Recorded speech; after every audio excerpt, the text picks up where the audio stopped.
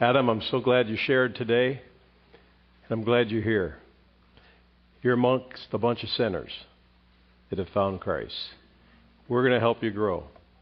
Stick close to Russ. He'll be like a father to you, maybe even a grandfather. He's very old.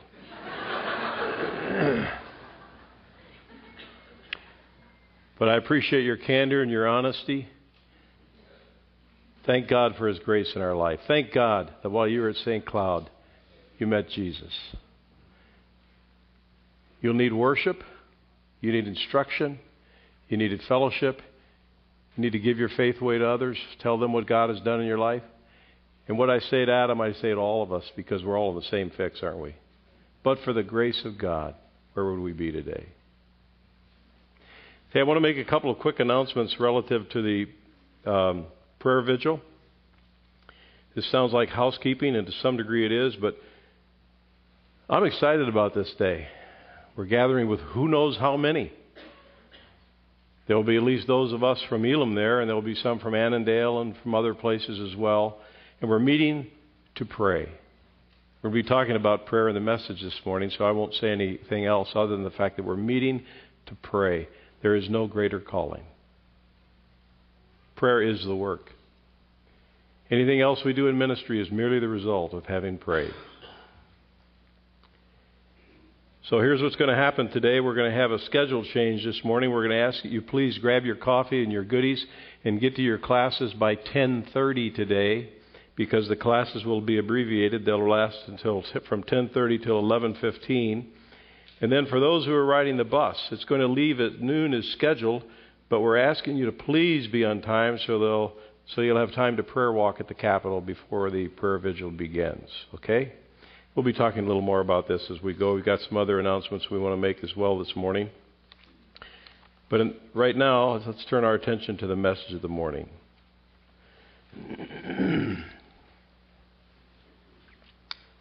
So the question is this: how do you know when someone is maturing?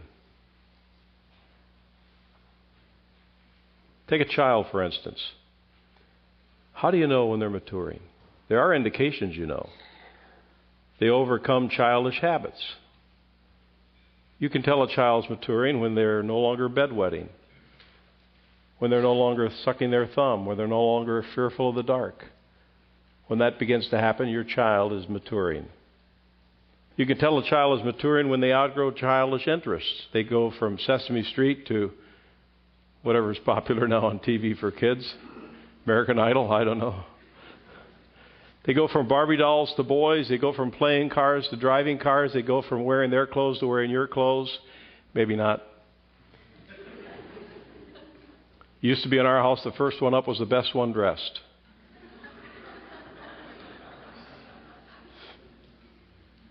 You know they're maturing when they develop certain characteristics and disciplines. You begin to see the formation of social graces. It happens.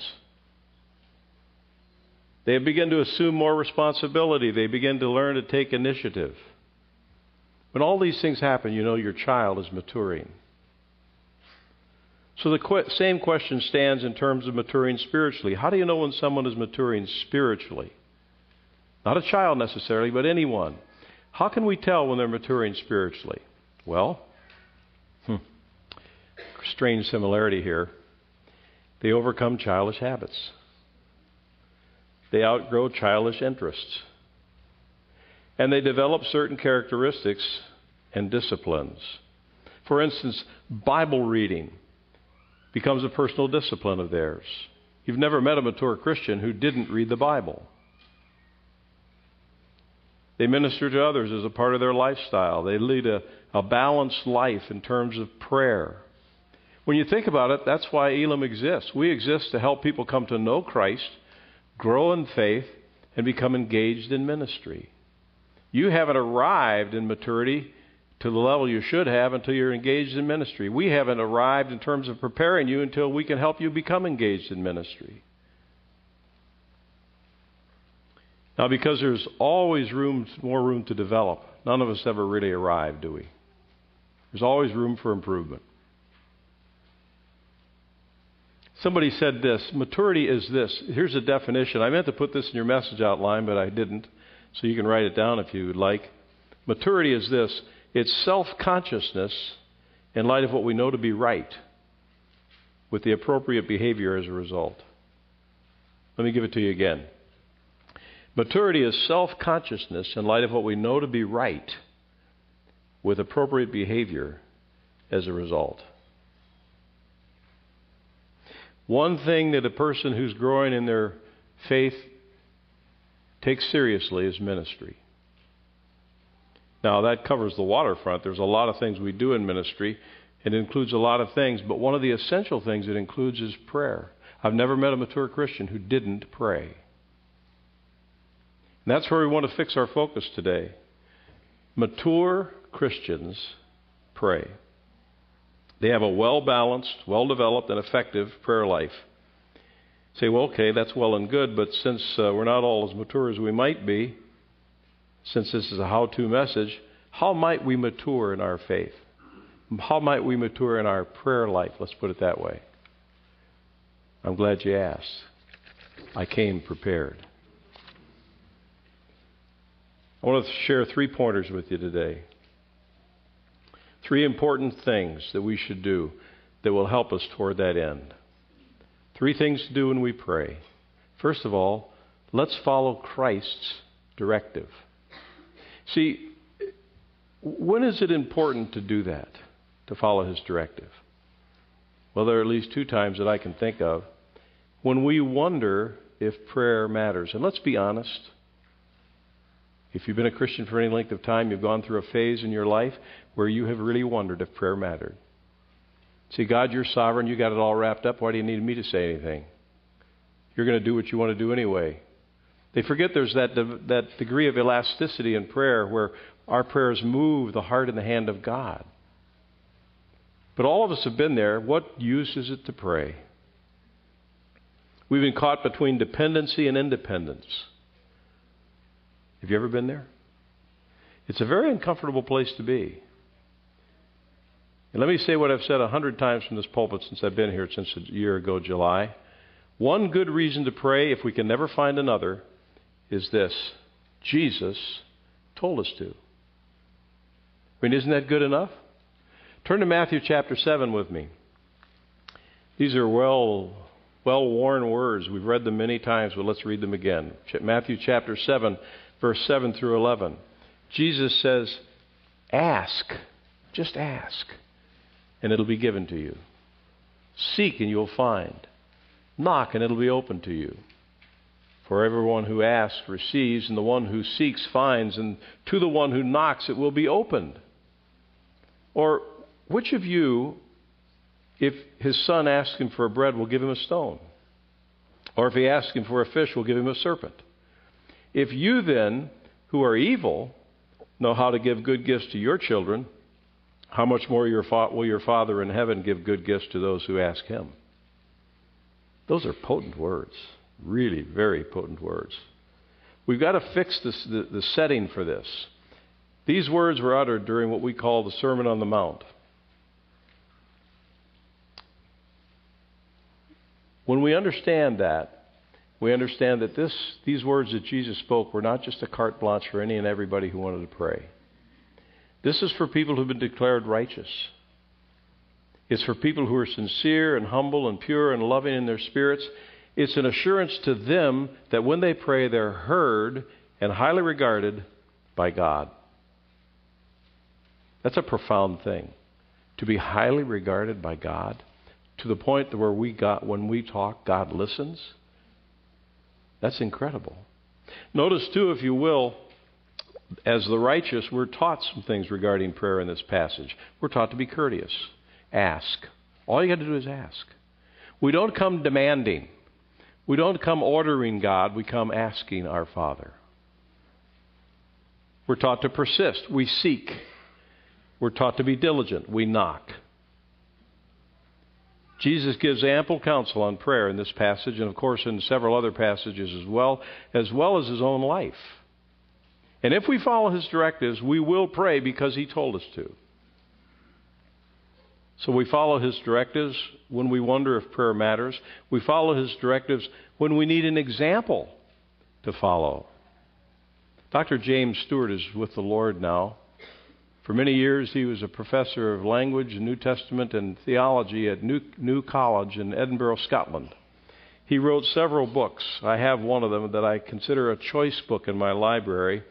In this book, he briefly, it's not a very large book, but in this book, he briefly analyzed Jesus' prayer life. And he summarized Jesus' prayer life under 3 great facts. Prayer was the habitual atmosphere of Jesus' daily life. Did you realize that? It was the habitual atmosphere of Jesus' daily life. He rose early to pray. All of these, by the way, in your message outline. All the references, you can check them out for yourself. He rose early to pray. He prayed after a day of toil. He prayed when crowds were around. Jesus was involved in public prayer. Listen to Mark chapter 8. He directed the crowd to sit down on the ground. There was about 5,000 of them. He took 7 loaves and, having given thanks, that's prayer, He broke them and gave them to His disciples to set before the people. He went away with His disciples, and that would be considered group prayer, if not public prayer, to Peter, James, and John, and went up into the mountain so they could have a prayer meeting together. Group prayer, corporate prayer, public prayer, whatever you want to call it. Jesus participated in it. Then there were those times when He prayed alone. There was a man who was deaf and had a speech impediment that was brought to him, and taking him aside from the crowd privately, the text says, Jesus put His fingers in his ears. After spitting, He touched his tongue, and looking up to heaven, He sighed and said to him, Ephphatha, easy for you to say, that is, be opened. And his ears were opened. Got the guy away, got him alone, and they prayed. Jesus is found to be praying at all the great crises of His career. He prayed when He was called. He prayed when He chose the disciples. He prayed when strength was needed for miracles. He prayed when He was tempted. He prayed when He died. And His prayers also contain many different elements. Communion was one of them. We're not talking about communion when you take the bread and the wine. We're talking about communion as in communing with His Father. This is a big, big part of Jesus' prayer life, communing with His Father. And there were times, at least there was one time, there were some phenomenal things that happened when He was praying to His Father. The text says He was praying. As He was praying, the appearance of His face changed, and His clothes became bright as a flash of lightning. Jesus prayed in thanksgiving, and He took the bread, and having given thanks, He broke it. Jesus prayed prayers of petition, as we find in the Lord's Prayer in Matthew chapter 6. Jesus prayed prayers of intercession, as we find in John chapter 17, where He prayed for His disciples. When we need to see an example to follow in prayer, we can follow Christ. So He prayed habitually. He prayed during crisis. He prayed using different elements. So ought we to pray. Question is, do we?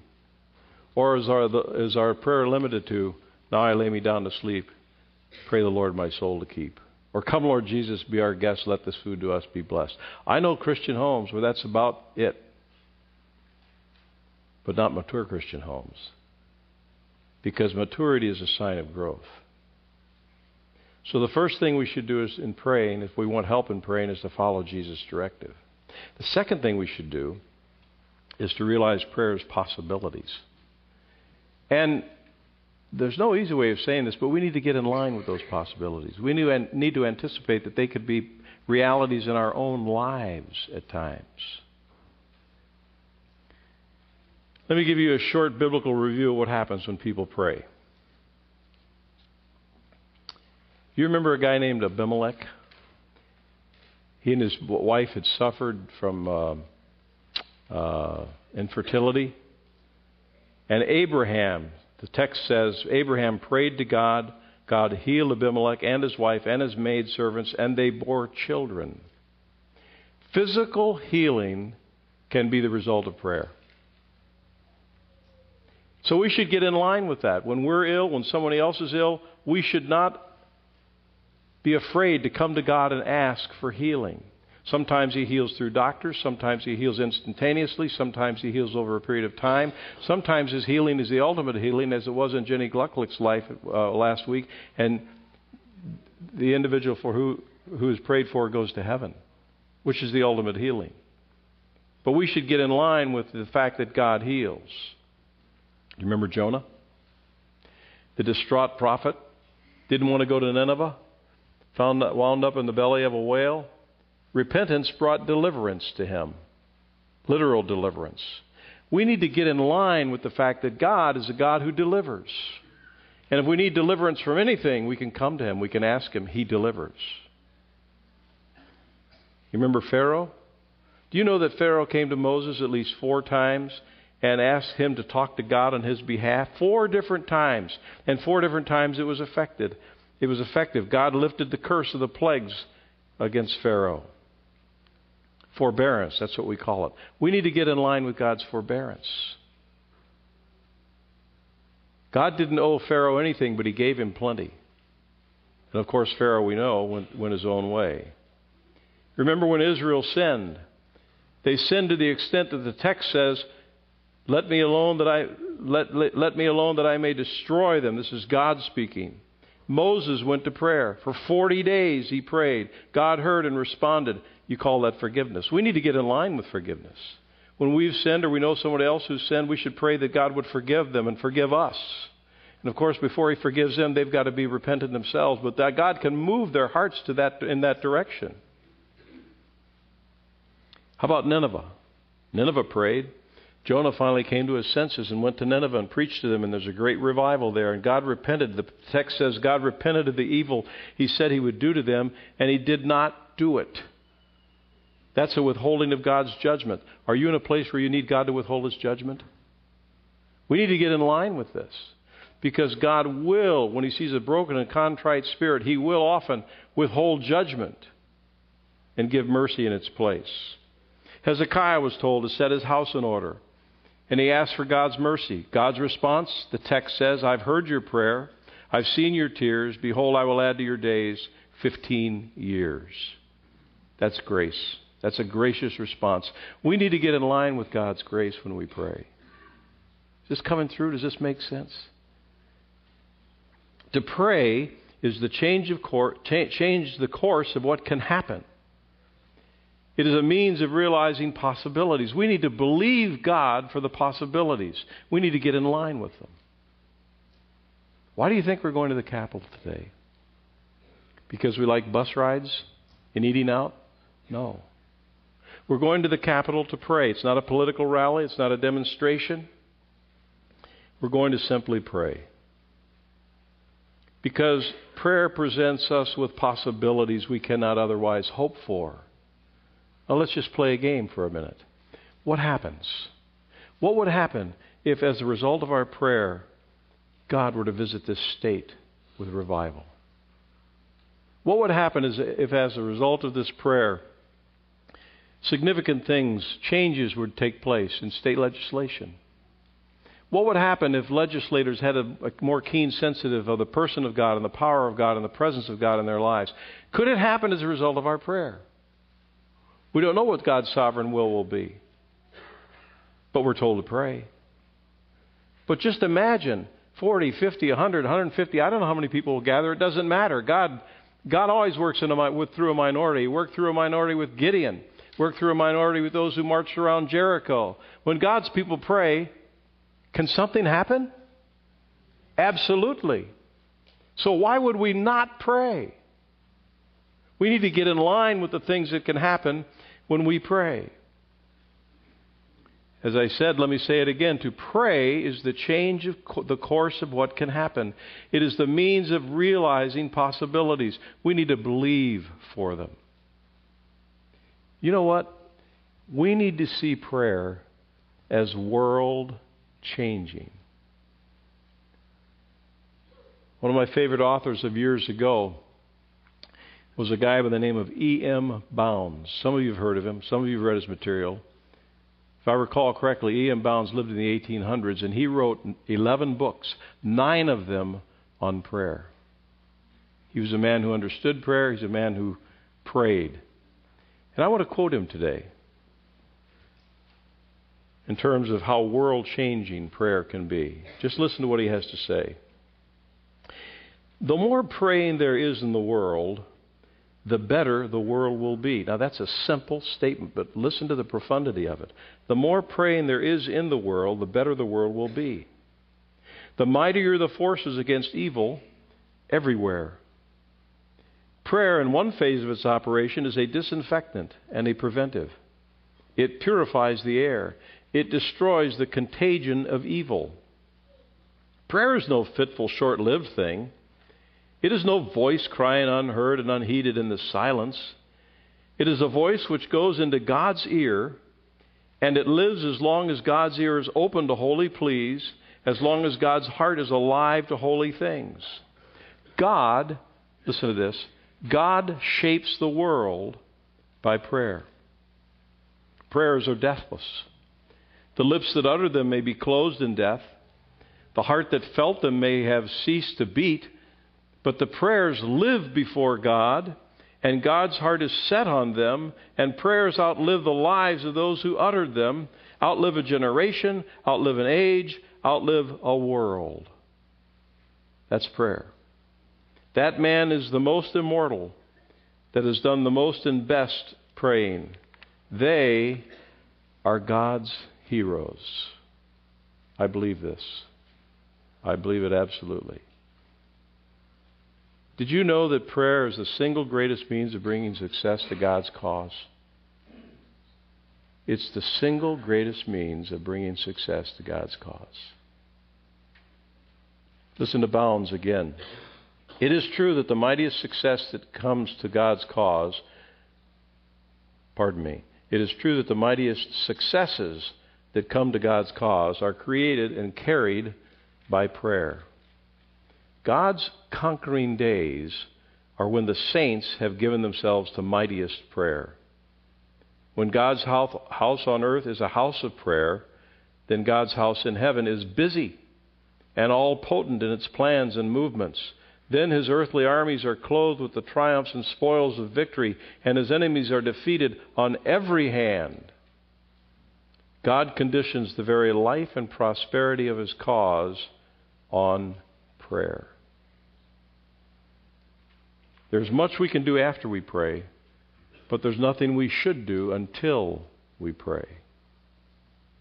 It stands to reason then that as important as prayer is, that we would expand its borders. We're God's people. If we don't pray, who will? It's our prayers have the promise of being answered. If we don't pray, who will? We can do all sorts of things after we pray, but we shouldn't do anything until we pray.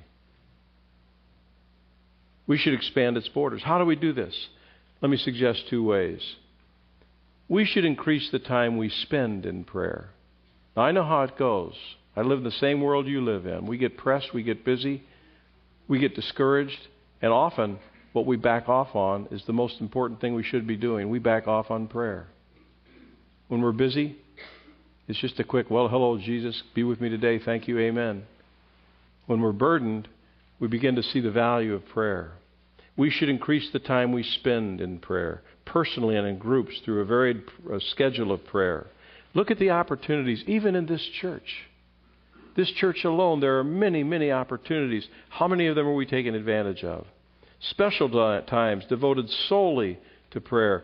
We should increase the agenda we use in prayer through the things for which we pray. Psalm 67 is an interesting statement, I think.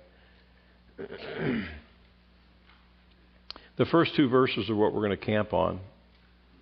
The psalmist asks for a blessing. May God be gracious to us and bless us and make his face shine upon us. Simple, straightforward. But he asks for a blessing for a reason. If you look at verse 2. That your ways may be known on earth, your salvation among all nations. See, this lifts prayer out of the vein of the always purely personal. When we pray, we should have an expanded view. We should pray as though the world were our parish, because it is our parish. We can make history change in this world through our prayers. We should be doing this.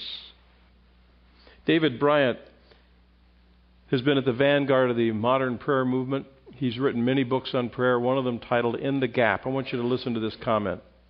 When we articulate personal requests in keeping with our growing concern for revealing God's name, kingdom, and will among all earth's people, we are praying about the things God wants to do most. So where are we, Elam, in our prayer life? Have we kicked it into autopilot? Do we just pray sort of token prayers, sort of nominal prayers, sort of it'll get me by during the day kind of prayers? Or are we earnest? Are we on our knees? Are we taking advantage of opportunities? Are we following Jesus' directives? Are we getting in line with those elements of prayer that can be ours if we pursue them? Are we expanding the borders of prayer? How can we do this? How can we expand the borders? Well, here's a couple of ideas for starters. Take advantage of the table, the online community where prayer requests are shared regularly. Take advantage of the email prayer chain that through which is also disseminated prayer requests. Take advantage of prayer when you're with groups, when needs become evident. It's not wrong. In fact, I would be encouraged myself to see people stopping in the hallways around here to pray with each other. Coming back into the sanctuary and using the altar as a place of prayer when we find out there's a need that warrants prayer. Let's hit it immediately. Lest we forget, because we're born to forget, aren't we? Some of us do a great job of forgetting. I'm majoring in forgetfulness anymore. So when somebody talks to me about an issue, often I'll say, let's pray about it right now. For one thing, I don't want to forget it. For the other thing, it's the need of the moment. Let's seize the hour. Let's seize the moment. Let's pray. We can pray about what this local church is doing. This ought to get all of us reading our bulletins. We can use our bulletins as a prayer guide. It underscores the value of prayer in our Christian life.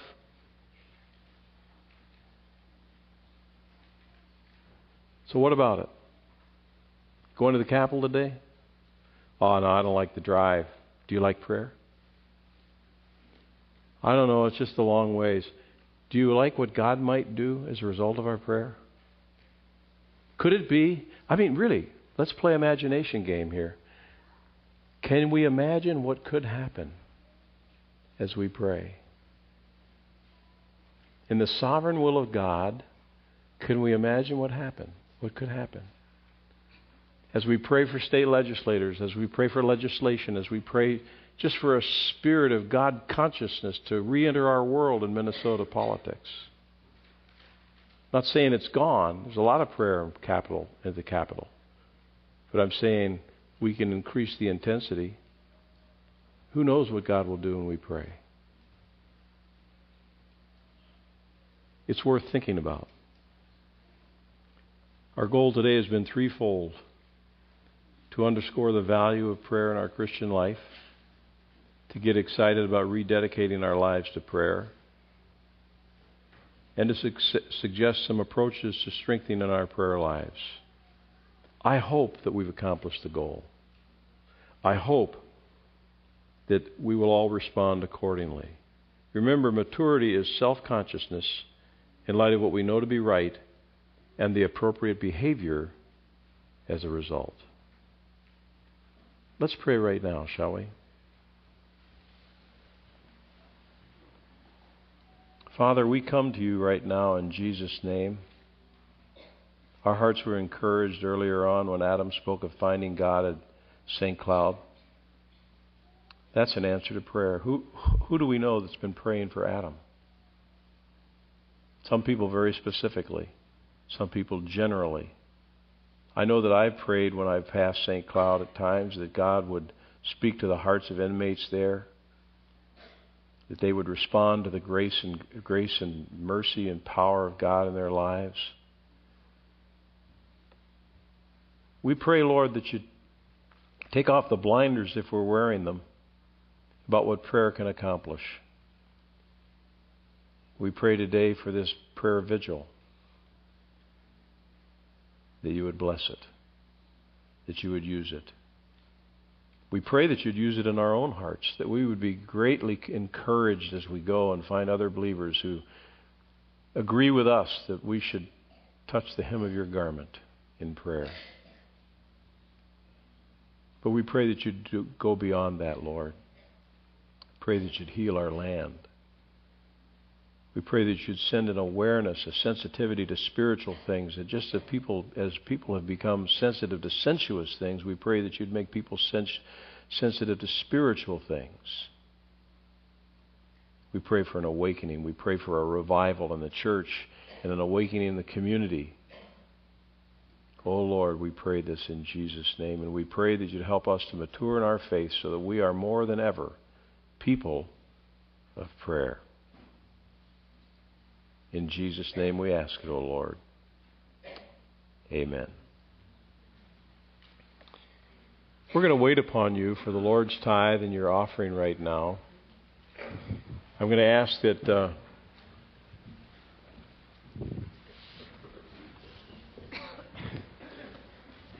as you prepare to give, I'm going to ask that you'd also include your connection card and put it in the offering.